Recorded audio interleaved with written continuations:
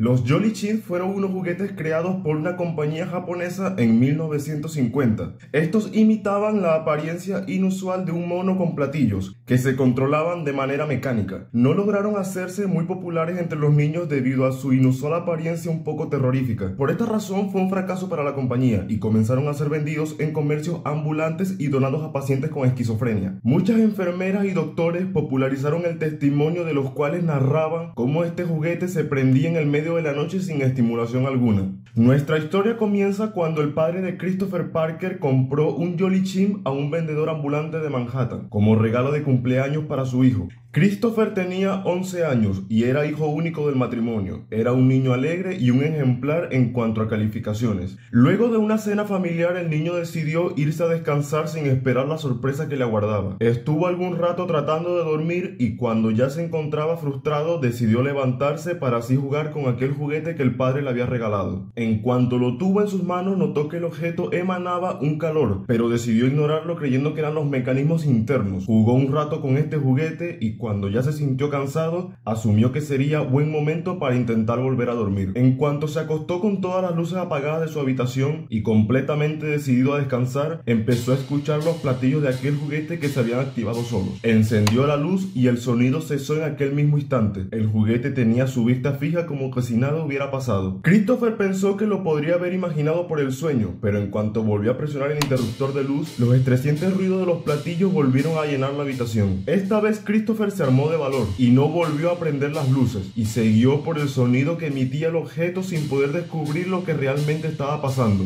Y cuando ya se encontraba enfrente del juguete, una mano misteriosa lo tomó por el brazo. El pequeño escapó hasta donde estaban sus padres. Completamente asustado les contó lo que había pasado y cuando estos lo acompañaron hasta la habitación, notaron cómo el mono ya no se encontraba en el estante. Se había movido hasta la cama de Christopher, casi como si lo estuviera esperando. Desde aquel suceso, Christopher no volvió a ser el mismo niño alegre que todos conocían.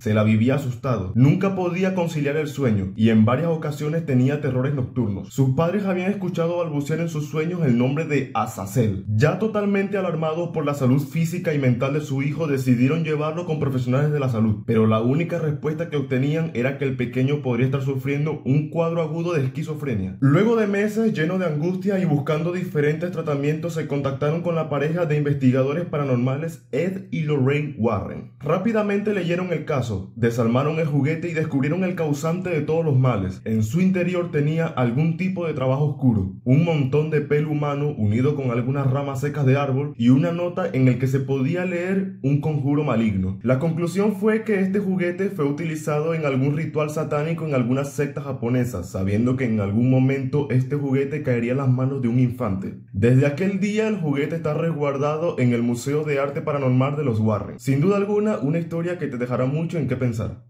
Cuéntame, ¿tú la conocías? Si te gustó, por favor sígueme.